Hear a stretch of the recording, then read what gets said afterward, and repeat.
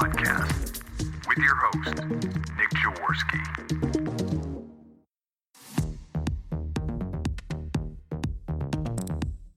We bring you the business of recovery because those struggling with addiction need you to be here tomorrow as well as today.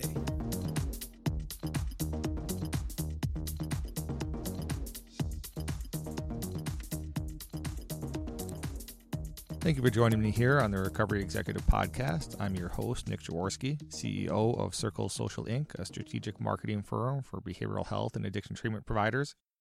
Today I'm speaking with Debra Nussbaum. She is the Senior Director for Behavioral Health over at Optum. As most people are aware, Optum is the behavioral health wing of United Healthcare. Before we get into the conversation with her, I want to hear from our sponsors, ERP Health. Outcome tracking is made easy with ERP Health. ERP Health is the U.S. standard outcome tracking platform to deliver measurement-based care for behavioral health.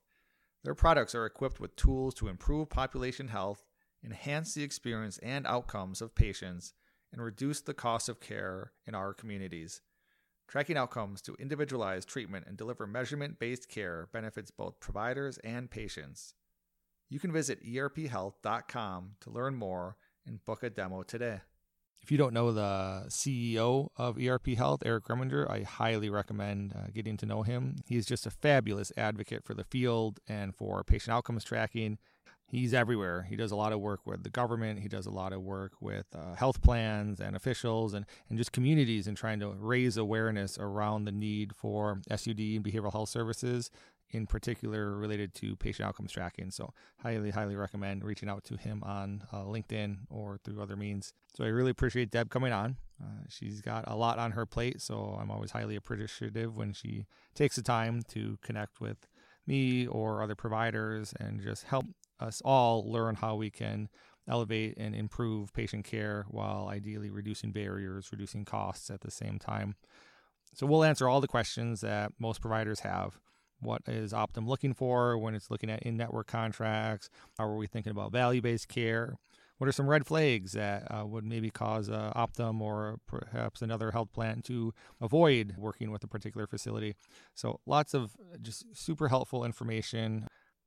Even though I'm technically on the marketing side of things most of the time, I find it just extremely valuable to have relationships and understand what's happening from a health plan or a payer perspective, because this is ultimately what drives the care that's being delivered within the facilities that we operate in. And I just think it's so important to both work together so that we can help each other improve patient care and improve outcomes. And I think there's a lot of opportunity to have further collaborations. It's one of the reasons that I ran the executive roundtable a couple months ago, is this goal of bringing together providers from across different service lines as well as health plans so that we can talk about improving patient care while reducing barriers and how we can do that together, because ultimately working together is the best opportunity we have for everyone to achieve their goals. And, at times there's always going to be tension here or there as maybe we have competing priorities in some respects, but our main goals of supporting patients in their care is 100% aligned. And so I'm always very appreciative of the fact that lots of health plans are very, very willing to connect and help us understand what we can do to work together. And that's part of what Deb is coming on to help share today. So with that, let's jump in. Thanks, Deb. I really appreciate you taking the time to come on the podcast here. Can you just tell us a little bit about yourself and your role at Optum? Sure. I report into our Chief Medical Officer, Dr. Martin Rosenzweig. He is the Chief Medical Officer of Behavioral Health Services at Optum, Optum being the behavioral health arm of United Healthcare. And how long have you been with the company now? I've been with Optum for 14 years.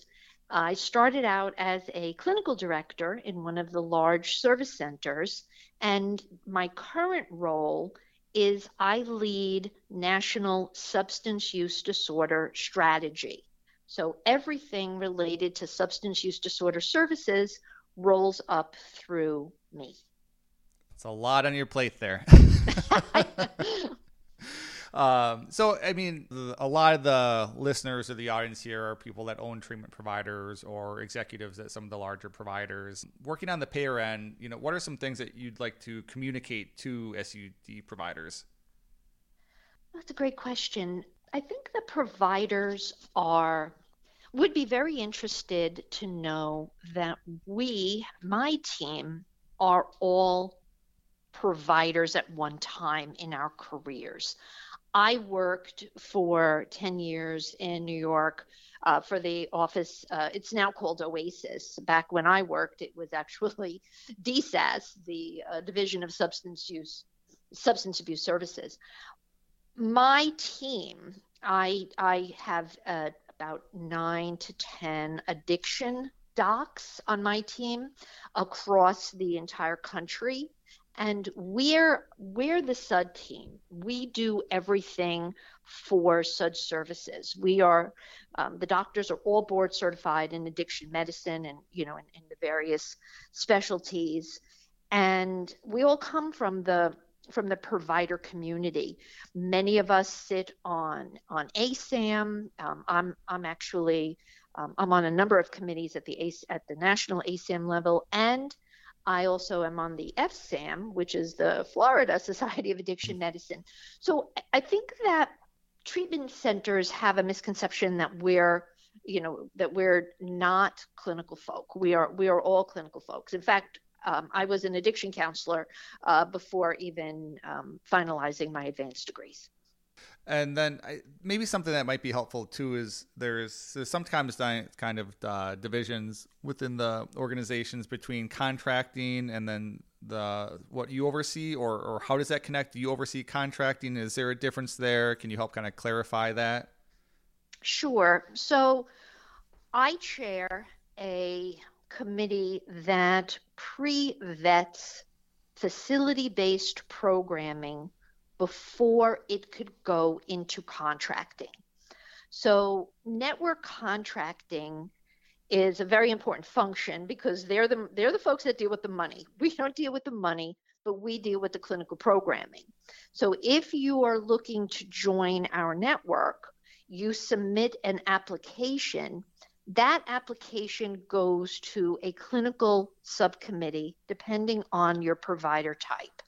As an example, we have a substance use disorder clinical vetting, we have eating disorder, we have child and adolescent services, or what we call CAP programming. So all of those applications are pre-vetted before it can move into contracting. When it goes into contracting, we're the committee that says, yes, this is an ASAM level 2.5 or 3.1 or 3.7.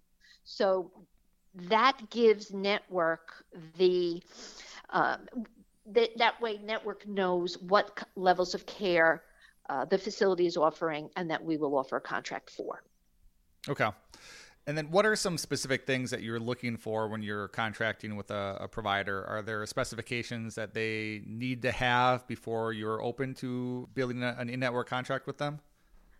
Yeah, and it's at the highest level, and what matches on the medical side, related to mental health parity, is we're looking for accreditation and what type of accreditation your organization has. Are you a JCO accredited? Are you CARF accredited? ASAM also offers a level of care certification at the residential level. So are you CARF ASAM level of care certified for 3.7, 3.5, 3.1? We also do a deeper dive into, have we been paying your entity as an out-of-network provider? If so, we have a dashboard on you. How many out-of-network claims, how many members have you seen of ours out-of-network? And what are your quality metrics? What are your outcomes? How are you doing seeing our members out-of-network? And we also look at those metrics.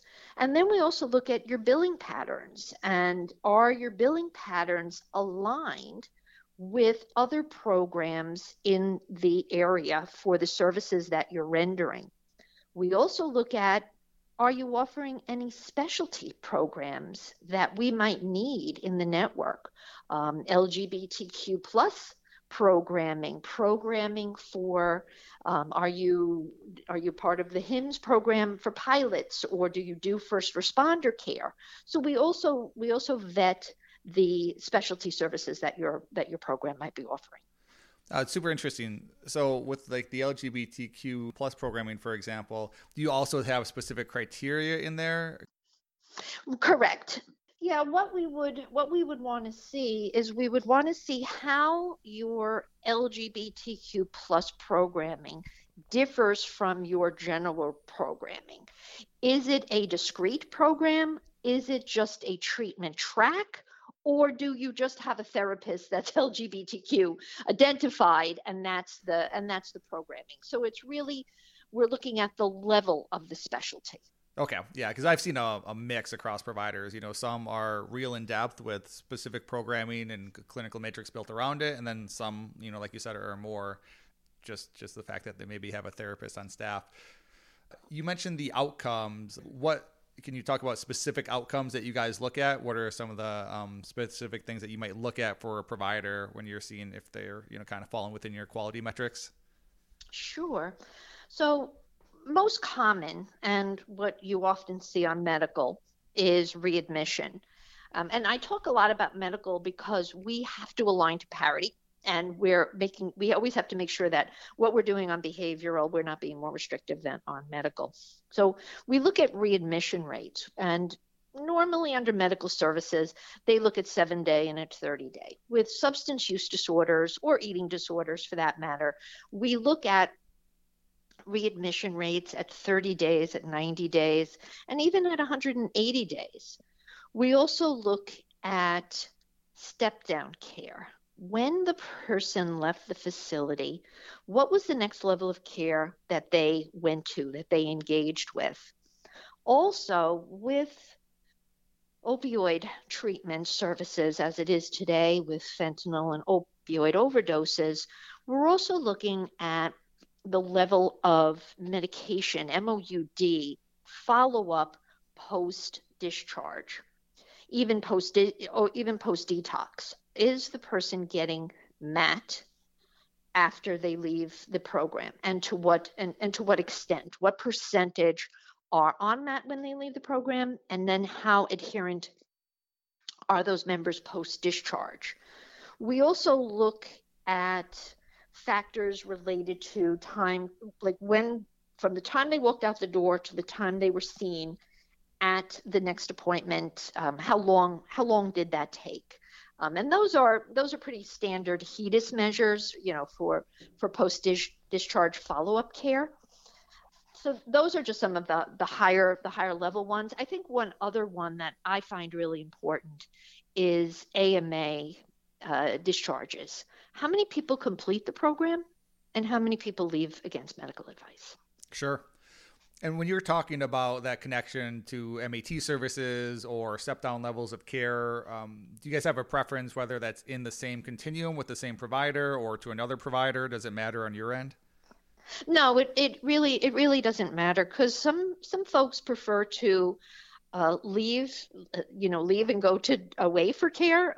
So they might go to care in another state.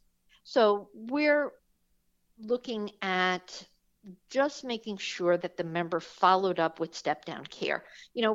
Residential treatment is not a one and done. We expect that when you leave a 24/7 level of care, that you're going to have a transition maybe through IOP to outpatient, or from residential to an MOUD program, an OBOT program, or the like.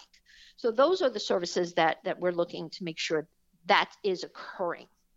So from your end, providers would definitely be best served if they had very clear discharge protocols around not just making recommendations to the patients, but actually facilitating that connection to the step-down level of care. Setting it up, doing that follow-up to make sure that the member made it to care. I've also been seeing that a lot of our larger treatment programs that are in other states, they do online, with everything being virtual these days, they're doing continued online support groups, or they have peer follow-up post-discharge. And those are the programs that are very successful because the member is still feeling connected to treatment, even though they've left the physical building. Yeah. Yeah, that makes a lot of sense. And then we were talking at the roundtable a couple of weeks ago with, members from Cigna and Anthem around the localization of care. I mean, do you want to make any comments around how you guys perceive, if someone's going away to residential, do you want links back to the local community? Do you have any perspective on continuing care in a location outside of their home? So we've been tracking on the phenomenon of what we call destination care for a number of years. And unfortunately, we see poor treatment outcomes when people go away for care. And we've done some really deep dives into it. And I know my colleagues at the other plans have as well, because we've talked about this. If the member is not connected back to a recovery environment in their home community, they're not going to be successful. Because what's going to happen is they're going to leave, and I'm just going to pick a state, they're going to leave Texas, they're going to go back to Massachusetts, they're not going to know anybody that's new in recovery. They're not going to be connected to a home group or to a sponsor or even to a treatment program, and they're not going to continue care. They don't. They felt, okay, I was in Texas for, 20, 30, 40 days, whatever. Now I'm home. I'm done. I understand what I need to do. I can manage. Rather than, let's say they were treated in Massachusetts, they're connected to a program, they're connected to their therapist, and then their therapist guides them to IOP or outpatient group or connects them with a sponsor. It's different when you're not in the community. I think there's also a connection between physical care and mental health care and addiction treatment care, right? And when you're not involved in that local community, you're not able to connect those care providers in more of a wraparound type support service. Yeah. Absolutely. And then on the MAT thing, because we've talked about this before, so I just wanted to maybe if you want to make some comments on the trend of especially some of the Florida providers to start providing like marijuana assisted treatment. That's the big sigh. The medical marijuana and the states that have these medical marijuana laws are, they're using medical marijuana to lure patients to care. ASAM, there's no professional organization that endorses medical marijuana as part of a treatment program for SUD. And we have to go with what the evidence and what the science says. So medical marijuana is not covered by any insurance plan, nor is it evidence-based to be offered during the course of a treatment program. So we're very strict on that because we've seen some entities, especially in states that have these laws, say, oh, you come to our treatment program, we're going to get you a medical marijuana card. Well, to some, that sounds very attractive. Okay, I'm going to have to give up cocaine, but hey, I'm going to get medical marijuana. Yeah. Yeah, and did you watch the investigation commission for the New Jersey that was going on with the treatment providers up there by chance? Oh, no. Should I? Yeah, it's super interesting. I'll send it to you. But I was kind of curious, because I think that's something, obviously running a marketing company that we talk to providers a lot about is you want to be leading with the quality of your care, right? Mm-hmm. And there is sometimes a tendency for providers to lead with other things, right? Whether it's the amenities or the proximity to a beach or, the food that's being offered. And obviously that stuff has value to patients, right? And it's important. And obviously motivation is also important for people in treatment. But, how do you guys look at it, or do you guys have any comments around the messaging that you see coming from providers and what they emphasize when they're talking to patients about potentially seeking care? And you're spot on with that, Nick. When we get applications from programs that are currently not in our network and we're vetting them, one thing that we do all the time is we go to their website and we never see their outcomes being specified on the website. What we see is chef-inspired meals or yoga on the beach, paddleboarding. All that's very attractive, but not what you're looking for in a treatment program. If we think about substance use disorder, like we think about other chronic diseases like cancer or kidney disease or infertility issues, when you're looking for a treatment program, you're looking for the success and the outcomes of the treatment. You're not looking for come to this cancer treatment program because we're going to feed you really well. And that's the difference with substance use disorder. And we often talk about stigma and how substance use disorders are handled differently. And that's one glaring aspect is when you're looking for a treatment program, you're really looking for the site and not the service. And that's very, very, very disappointing to us. And that's why we're really trying to promote programs that have proven treatment outcomes. Yeah, 100%. And then related to that, I mean, so you mentioned yoga, for example, and, a lot of programs have art therapy, music therapy, equine therapy. How do you see those kind of extracurricular therapeutic activities in terms of integration and insurance reimbursement?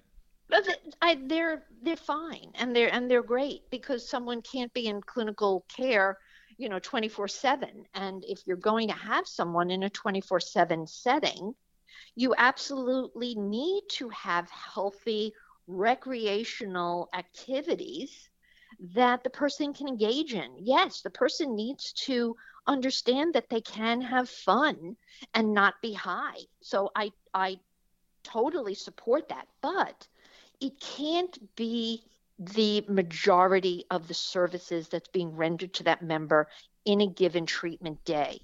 That there has to be more clinical than recreational services.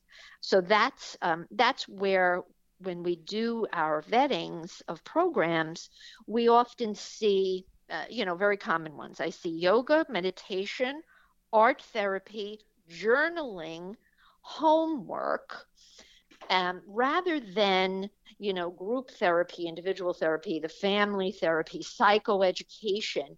Like we see more recreational than anything else, and those are the types of programs that we're not going to offer a contract to. You mentioned family there. This has always been kind of a sticking point, I think, or a trouble point to work around is obviously family integration is really valuable. And there's dynamics in the family that often need support, but it's difficult kind of from an insurance standpoint, right? Because it's the individual and their policy that's seeking care. How do you think about family integration? How do you think about reimbursement on that end? Is that part of a program that you look for? Is them involving the family in some way, shape, or form? We do. We do require ASAM. ASAM also requires in the ASAM criteria, family is a critical component. So when we are vetting a program and its services, we're looking to the extent of the family involvement in treatment. We always see, especially in residential care, family visitation, right? Saturdays or Sundays, there's a 3-hour block for family visitation. But what we often don't see is the family group, the family education, the family dynamic, family therapy, where you're going to be able to work out with the member before they return to the family, what needs to change, what's going to be different.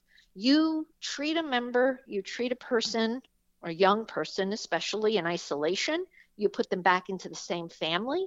The dynamic of the family is just going to adjust right back to where it was, and you're going to start all over again.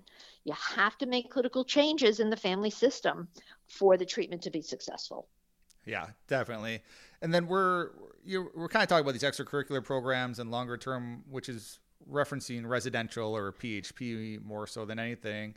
but really the vast majority of patients that seek care for SUD are going into lower levels of care. So how do you think about the service and the continuum of care provided by a particular organization? How do you look at your member volume going into different levels of care?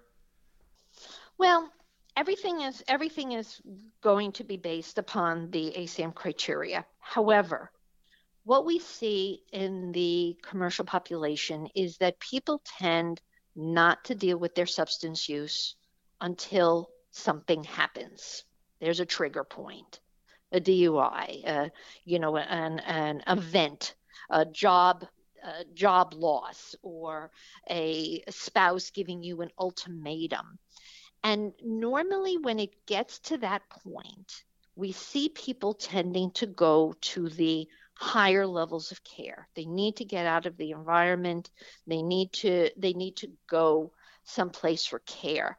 And most of our substance use disorder admissions are based upon a trigger event, even for detox. After the higher levels of care, people tend to step down through to, IOP or even just regular outpatient care. And we do see people staying in intensive outpatient, much, much longer, or they come into outpatient, they think they can handle it, they leave, then they might need to come back to a more intensive level of care. And it could happen a number of times. But it's fascinating that you tend to come into substance use treatment due to some event, some triggering event. And what about like length of stay? So, often when I'm talking to providers, sometimes on the payer side, they have the concern saying, hey, I'm not getting enough days or whatever it is. But my response is often that most of when I'm talking to you guys, you're more than happy to pay for treatment. It's just not necessarily residential treatment for 6 months. You're looking more for residential for a certain amount of time and then long-term outpatient or long-term follow-up. You kind of want to make any comments around length of stay and then how you see that from a step-down perspective? Sure. Programs that advertise a fixed length of stay are not going to be offered a contract to come into our network. There is something that is some legacy folklore in the substance use treatment world that you need to be in and I can't tell you how many times I've heard this, 30-day program, 30-day program. Like there's some magic about a 30-day program. Basically, 30-day programs used to be what the extent of the benefit paid. Like when in the early days of insurance, we had 30-day residential, either annual or one lifetime. So 30-day programs were born. But ASAM says that programs need to be variable length based upon the member's treatment needs, symptoms, goals, etc. And it needs to be individualized. Length of stay is very personal depending on what the person is bringing to treatment. Someone that has had multiple treatment times, right? They've gone through treatment a number of times. They're bringing a different perspective than that person who's coming into treatment for the first time. So we don't have any type of benchmarks on level of stay because it does vary, but 30, 60, 90-day programs, very often families will call us and they'll say, oh, we want a long-term residential for our son. We need at least a 90-day program. Even families are buying into that fixed length model. And again, with parity and with medical services, there is no standard. You don't say, hey, I'm looking for a 30-day program for cancer. It doesn't happen that way. You get the level of care that you need, and then you slowly integrate back into your community, and you do that transition back to home and community and away from the cloistered setting of a residential treatment program. What about, so we talked a little bit about readmissions, and obviously relapse is part of addiction for many people's recovery journey. How do you look at that readmission in terms of, do you care if they go back into the same program? Are you saying, hey, that program maybe didn't work as well for you as it could have, try a different program? Do you guys have any thoughts around that? Well, there are some programs that have certain specialties, alcohol, versus stimulants, versus, a young person's program. What we don't like to see is when people treatment hop, when they go from program to program to program to program. We have, what they used to call the Florida shuffle, is where someone would enter a treatment program in Florida and then shuffle through all of these other out-of-network programs. That to us is a red flag that something's not right. Now, if someone made an earnest try at treatment and it didn't take hold, could have been they weren't ready for treatment. I don't really endorse that the program wasn't right, but if they want to try a different programs, we can say, okay, well, here's a program that has very good treatment outcomes for a 23-year-old that's using alcohol, cannabis, and cocaine. Like we have that data, but I don't endorse people going from program to program to program to program. That's just killing time, and they're really not reaping the benefit of treatment. I'm curious, obviously programs ask about centers of excellence. I know you guys have that program as well. Do you share that information with the program? Do you say, hey, just wanted to talk to you guys and give you a heads up that you seem to be doing very well with 23-year-olds, yeah. cocaine? So you do, yeah. Oh, okay. Yeah, no, we do, because when a program reaches the level, and we don't call it centers of excellence because that is a medical term, and centers of excellence come with travel and lodging benefits on medical. So we call them the platinum preferred protocol. So when a program reaches a platinum status with us, they become self-managed. So what that means is we don't manage them. They call us at admission, they call us at discharge, and we're confident that they're doing everything right for that member during the course of the stay, including determining level of care, and that member is going to be transitioned to another appropriate level of care, whether in their system or out of their system. And they do all of the necessary follow-up steps. So those protocols are in place so that we can really devote our time to the programs that struggle in network or out of network programs that really don't know our benefits and our protocols. Sure.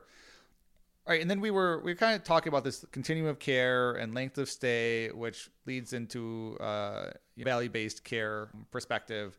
So when you guys are looking at value-based care, how are you thinking about that? Is that something that you're really encouraging providers to look at? Is it something that you're still building data on? So we have two different types of value-based programs. The first type of value-based program is what we call an alternative payment model, where we reimburse the provider for a particular time frame. And it could also be known as a case rate, where we're not managing the provider by level of care, but we're paying the provider an agreed upon flat rate, and they manage the member for a particular time frame. That's considered a value-based contract because some members are going to need more, some members are going to need less. The provider knows for every Optum member that walks through their door how much they're going to get paid. The second type of value-based contract is actually a financial incentive. So with that, we have to have experience on the provider, and we look at their experience over time, and we say, okay, your readmission rate in this particular market is 15%. if you bring your readmission rate down to 10% next year, we're going to give you a savings because you're actually saving us money of, let's say a $2,500 bonus.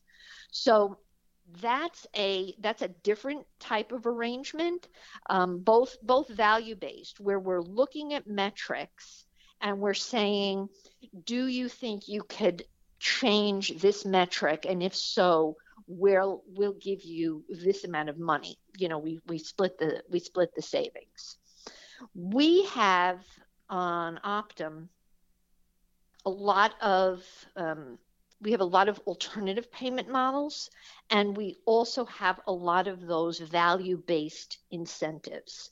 The value-based incentives are more on ambulatory services, longer-term care services, and the alternative payment modeling is on both higher level and lower levels of care. Okay, and then to clarify for that second one on the value-based care model, you said that they have to be in network with you already. You have to have a certain amount of data with them before you would explore that contract. Okay. Exactly. You can't create a value when you don't know what the history is. Yeah. And then maybe a related question there is, sometimes when I'm talking to a out-of-network provider, they'll say, well, one of the reasons that we're trying to stay out-of-network is because we believe in a particular approach. We think it works, and we're not able to get reimbursed enough for it on an in-network contract or something. So they could explore a value-based care model, for example. But the question is, are there specific features of a program that you think deliver more value to your members? And so an example would be like some programs will say, well, we have PhD certified addictionologists, or patients see the psychiatrist every day, so we should get reimbursed more for that. When you get those comments, are there specific things that you guys know from your own data sets that say, yes, this is a value add, and no, this really isn't? Well, interestingly enough, it's not on the professional services, it's on the non-professional services that we see that. For years, commercial health plans couldn't cover peer services. We can't cover coaching. We can't cover case management. So in these value-based bundled contracts, we can, because we're rolling the services into a professional contract with a reimbursement code. We've found that there is significant value in the use of peers and in substance use treatment. So many of our value-based arrangements are including those non-traditional peer recovery, peer counselors, even doing the follow-up services. Case management is huge, helping people kind of negotiate their life through case management, and offering them and their families, for that matter, case management support, and reimbursing that to the providers is huge. So that's really interesting. So that peer support, follow-up, kind of long-term connection and family wraparound services, you've seen that to be more valuable than maybe the degree of the professional in the residential or IOP program. Right. That's exactly right. Like we know that the residential setting, look, you have someone that's in a residential setting, you have them 24/7. You're going to give them your services, and you're going to deliver, and who's delivering your services. The proof, the pudding proof, is really when the member steps out of your treatment program and is reintegrating into the community. Are they taking the tools that you gave them home and into the community, where all of the triggers are, where their friends were, where they used, and offering that support, reaching into the home and offering even that support at a community level, an in-person community-based level, is critical, because there's going to be temptations out there. You're not going to have the temptation while you're in a 24/7 setting. Definitely. And then, yeah, I mean, on my end, I think there's a huge benefit to life skills as well. I mean, a lot of individuals struggle with simple things like cooking or cleaning or, getting a Yeah. job, retaining that job. And so I like the value-based care arrangement because then you're able to start including some of those services that are definitely going to help the person once they're outside on top of all the clinical services and therapy that they're getting. That's exactly right. And even paying for those educational vocational evaluations for people that really, lost their way and don't know what they want to be when they grow up. So even offering those basic, educational vocational assessments is critical, is huge. Yeah.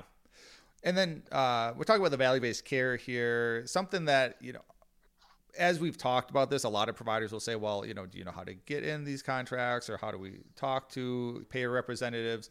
But I think something that a lot of providers maybe don't realize is you have to have a certain level of a member base to really, start engaging in a lot of these contracts. If you're a 20 bed or a 50 bed one-off, there's not a whole lot of value on your end to necessarily putting in the work for special arrangements, right? Whereas if you've got 1,000 beds across the country, that's a different discussion.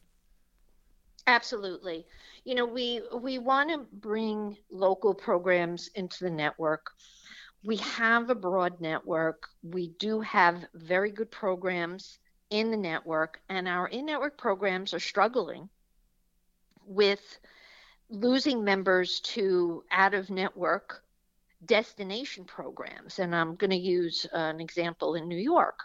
In New York, I hear from my in-network programs all the time, and they're like, we're struggling here to get members. We know you have millions of members in New York, and I do. Then how come my beds aren't full? How come you're letting, this is what they say to me, how come you're letting so many people go to Florida? And I'm like, I'm not letting them. They have out-of-network benefits, and they can choose to use them. So if another program opens up in New York and I bring them into the network, my network programs that are already suffering in New York are, that's not going to be acceptable to them.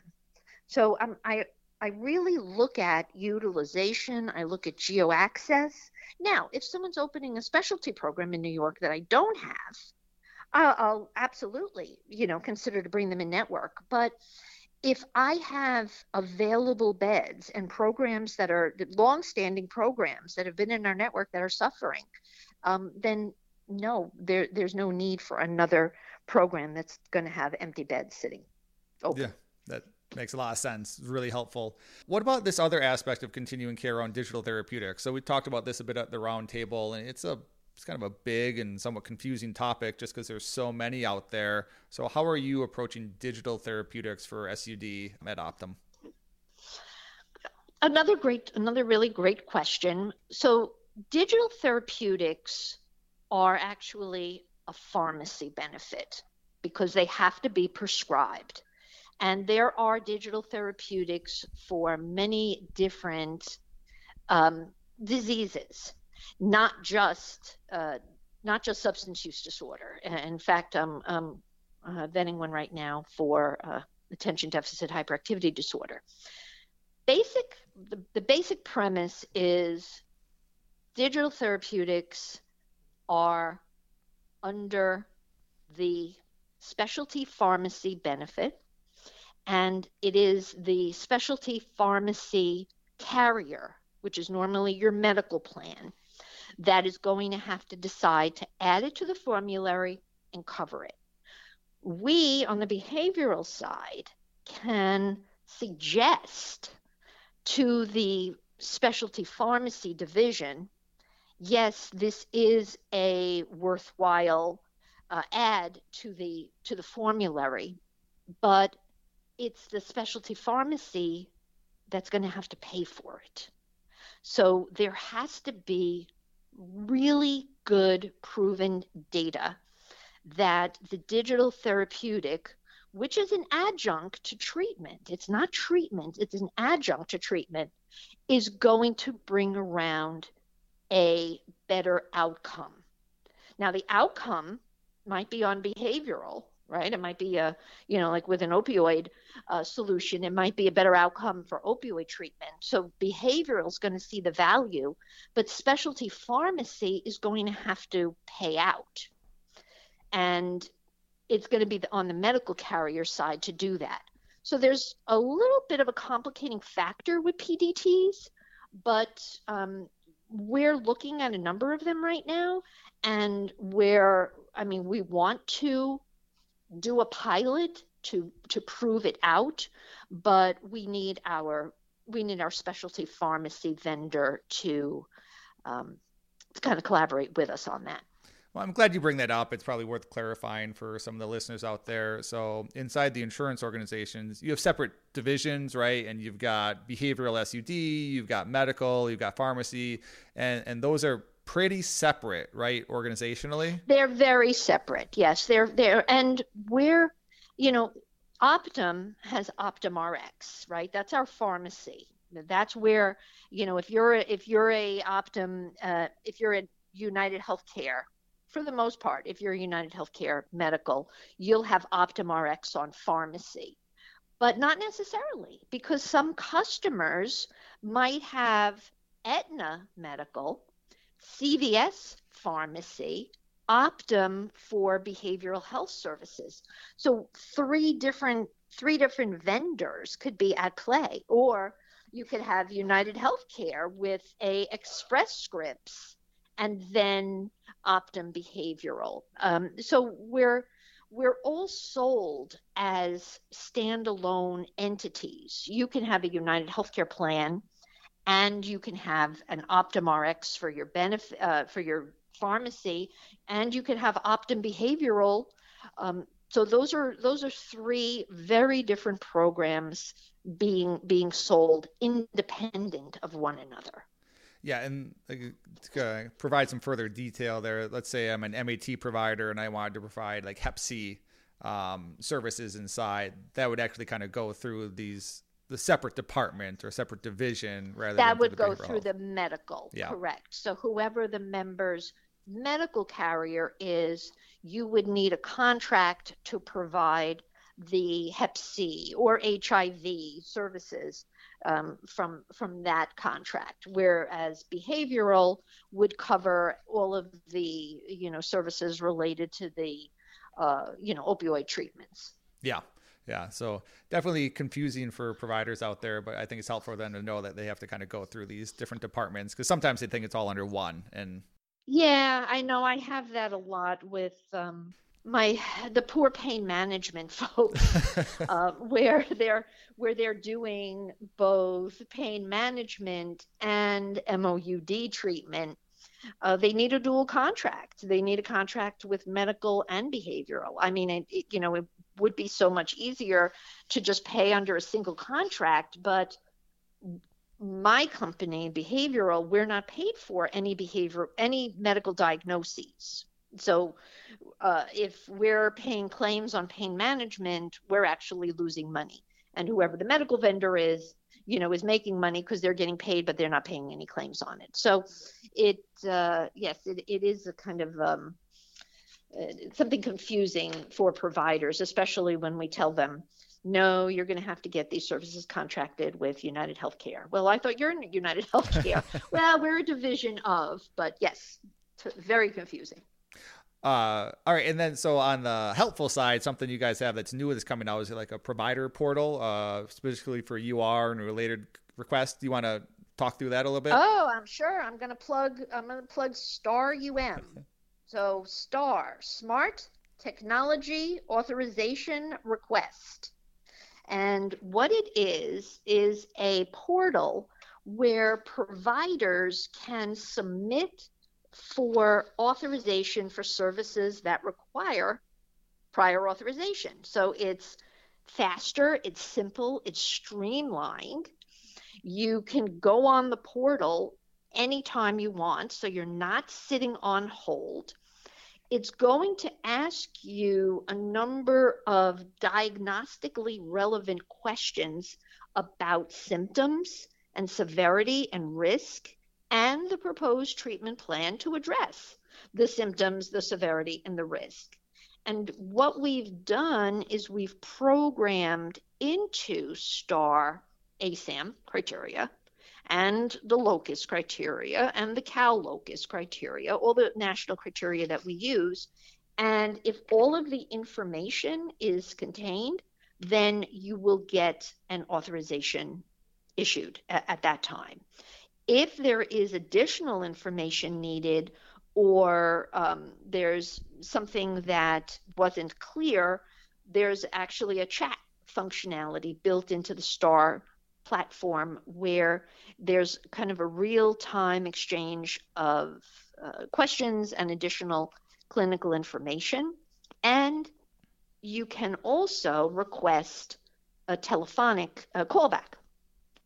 So if you're not clear on something, you could say, "Hey, can you have someone call me?" And then we will, one of the clinical team will call out. So STAR is for our network facilities. So big advantage there for going in network is streamlining that process. Correct. And then on your end, you were talking about some billing practices earlier and things like that. But also, I think one thing I talk to providers about is, obviously there's this back and forth between number of days and approvals and such on the UR end. But, if a provider is submitting a UR for every single patient coming in, to me, I usually say, hey, that's kind of a red flag, because it's highly unlikely that every patient needs UR, right? So is that something that you guys look at from a red flag standpoint? Are there, because you've got these criteria built in, and so unless they meet that criteria, you're generally not looking for extra days. You'd prefer to see them step down care or whatever the case may be. So what we do is, managing, I forget what the number is, probably close to 50 million members. We kind of have regional benchmarks based upon real data of all of the major diagnostic groups and age groups and regions of the country. So we tend to know how long someone is going to need to be in the hospital for a first break schizophrenia in the Northeast region. And we give that amount of time based upon our experience in that given region with that particular diagnosis. If the facility needs more time, then, and a lot of times the programs are not even using the full amount of time. But then there are other programs that will need to contact us and say, hey, I need more time. And those are the only cases that we do those reviews on. And those are called outlier reviews, because we know that the stay is an outlier and we need to know why. So that's fascinating to me that you've got different geographies, and in a previous discussion, you mentioned also different times of the year or different kind of seasonality to it. From the clinical perspective, why do you think that is? It's pretty funny, because as soon as the weather turns, I think that our folks that are out on the street, that are living that street life, that are out there looking to obtain substances and use substances, when the weather is bad, I think they get sick and tired of being sick and tired, and they want to come into care. So there's a lot of seasonality. We also see a lot of seasonality around the holidays, when there's an expectation that you have to do something with your family, or the holidays are here and there's a different vibe. A lot of people enter treatment around the holidays. It is what it is. And, holiday illness is depression. We see a lot of depression and anxiety services around the holiday. It's just, and I know that we have seasonal affective disorders, in certain states, when it gets darker or when it's rainy, more people tend to react mood wise. But with substance use disorders, primarily, the lull is over the summer. is the summer months. And it tends to ramp up not only when school starts, but also when the weather turns. Yeah, yeah, it's really interesting to see those variations in seasonality in particular. And so, do you think that weather connection is also why you see the regional differences? Oh, absolutely. Yes, absolutely. Right now, New York and the Northeast region are on the weather's been nice, but we'll start to see as soon as the weather starts to get nasty in the Northeast, we'll start to see 24/7 levels of care picking up. And that's also a driver that drives people to the warmer climates, to the Florida-based facilities, the Texas-based facilities, and the California-based facilities. I think they're also looking to, they're looking for those warmer climates. Sure. Yeah, it makes a lot of sense. We talked about a couple of the red flags, billing UR for everything, for example, not including MAT or integrating MAT into your treatment programming. Any other things specifically that you look at that would be a reason why you wouldn't be interested in negotiating or doing a contract with a provider? I think that little or no historical utilization out of network. I think if they're opening up a program where we already have a lot of in-network programs, if they are seeing a lot of our members, but a lot of members are leaving AMA, or they have high readmission rates, or we're seeing a lack of medication follow-up, or if it's a plain vanilla program, adult residential, but there's no specialty services, or they're not targeting a particular specialty population, then we're not going to saturate. We're not going to. It's going to impact the existing network. So we're really looking for high quality specialty care. Got it. You can't be good at everything, right? You have to Right. choose what you want to be good at. Look, there's a lot of emerging trends right now. We have issues with stimulant use disorder. We have issues with kids, and there's lots of other needs that are in the treatment community. I know that substance use disorder is a huge industry, but you really have to give the plan something else. Sure. Yeah, it makes a lot of sense. Is there anything, as we kind of wrap up here, is there anything else that you wanted to touch on that we haven't covered that you'd like providers to be aware of? No, I believe that providers have a really hard job, and I really appreciate what they do.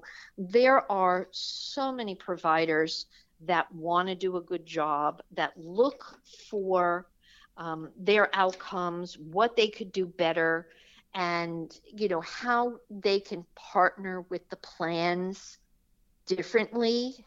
We appreciate that. I appreciate that. And when a provider reaches out and they say, "Hey, how am I doing? What's the feedback?" I get feedback from my customers, my members, and I know how they're doing. And once in a while, I'll call a provider and I'll say, "Hey, I heard this. Like you really have to be careful what you charge up front." Or members think that the services are all inclusive. So if you're charging extra to have a TV in the room, like, you have to make that transparent to people, because then I'm going to hear about it on the back end. I'm going to hear, "Hey, this provider, they told me I had to pay my entire deductible up front, and I know I've met 5,000 of my deductible." Like, so there's things that providers may be able to do a little bit differently with members, because members have a different expectation of, "I'm seeing an in-network provider, therefore all services are all inclusive." Yeah, there's it's a whole nother topic, right? But yeah, there's definitely a lot of opportunity for providers to be more comprehensive on the front end, particularly around financial planning. And I think it's something the industry is starting to look at more. But it's really good advice, because I do see it a lot as well. And another thing that we're really focused on too is like we have algorithms that identify, top performing facilities, but also medical has gone to measurement-based care. Behavioral is moving to measurement-based care, and especially in the mental health realm, right? The GAD-7, the PHQ-9s, all of these instruments to show people are getting better. It's going to come to substance use care sooner rather than later, where we're going to be looking at the value of the intervention. And of course, it's going to be more on the outpatient side, where are people getting better? Just because someone is staying on their medication, great. We're happy about that, but are they getting better? And I'm just going to give you one high level anecdote. Actually, I was working on this case when I was with you guys, and we had a young gentleman who we put into the hospital, and he was really psychotic. Probably a first episode psychosis. He was 22 years old, and he went through a treatment program. And I had gotten a call from the family. The kid's staying on his medication. He's getting one injectable and an oral, but the parents are telling me that he just hangs out in his basement. He's up all day. He sleeps all day. He's up all night smoking pot and on his computer. Now, he's staying out of the hospital. He's staying out of the ER. We don't have any additional medical costs for him. Is that a successful treatment intervention? From a medical perspective, yes, right? Because he's stable. But from a behavioral perspective, no. And why do I believe that? Because the kid's not living. He's sleeping all day, up all night, on a computer, and he's not out in the world. He's not functioning the way that we would want him to. So we have to think about a different intervention that is going to engage this kid in life again. And it's been months since he's been out of the hospital. So that's another thing that the plan looks for, is we're looking for the success of the intervention. And this kid is going to need more services. And we want to get him more services because we want to bring him back into the world and engage in life. His parents aren't always going to be around for him. So what other services can we provide to the family to draw the kid out and into the community again? And that's something that we on the behavioral health side look at. I hope that was helpful. No, it's super helpful. I'm glad you touched on it. So I think the question from the provider end, though, is how do you track that, right? So a lot of providers track sobriety outcomes for the most part, but what other outcomes do you recommend that they track that they can assess situations like that? And I think that, with the kid getting out of an acute care hospital and going to the outpatient connection didn't work. Like, he's getting medication management, and for a psychotic disorder, that's great. But he's not connected. He's sitting around in the basement smoking marijuana and playing on the computer. That other connection to care, whether it's substance use care or case management or a linkage to some community-based services, didn't happen. And the hospital, I believe, did their job, right? They got him stable. He's no longer psychotic. They got him stable on medication, but he needs more. And I would never have known about it had the family not reached out. So that connection to care is really critical, because that allows you to get the feedback from the providers, ideally. And then, I mean, there's even digital therapeutics out there that are trying to solve some of that too, right? So that seems like it has potential. So I really appreciate the time. I mean, it's been phenomenal discussion, super helpful all around. If people wanted to get in touch with you, Deb, or Optum, what would be the best way to do that? Well, I could be reached at Debra.Nussbaum at Optum.com. And I don't have a general phone number for Optum. I wish I did, but I do have a 24/7 substance use disorder helpline. That's a helpline that we launched back in April of 2016 to help people connect to substance use disorder services. So I'd like to put in a plug for the SUD helpline. It's 855-780-5955. Anybody can call. It is strictly anonymous. You don't have to have our insurance. And it's just for anyone that is looking for substance use disorder care. So, I appreciate getting the word out on the SUD helpline, 855-780-5955. Oh, that's great. And then what about the provider portal? If they want more information, don't have it, where can they go for that? Providerexpress.com. The providerexpress.com is where a provider can go and join the network, right? Our facility and all of our applications. If you go to providerexpress.com, you click on the United States, because we do have an international network as well. But if you click on the United States, you'll see along the side, the right-hand side of the screen, you'll see join our network, and you can click in there to join our network. And you'll also see there's a 60-minute training. There's a 60-minute self-paced online training for providers to learn how to do a STAR submission. Or you could request a kind of a live tutorial, but the 60-minute is very comprehensive. So you can learn all about STAR on providerexpress.com. Well, again, thank you so much for all this information. It's greatly appreciated. For the listeners out there, this is a Recovery Executive Podcast. I'm your host, Nick Jaworski, and we'll see you next time. Thank you.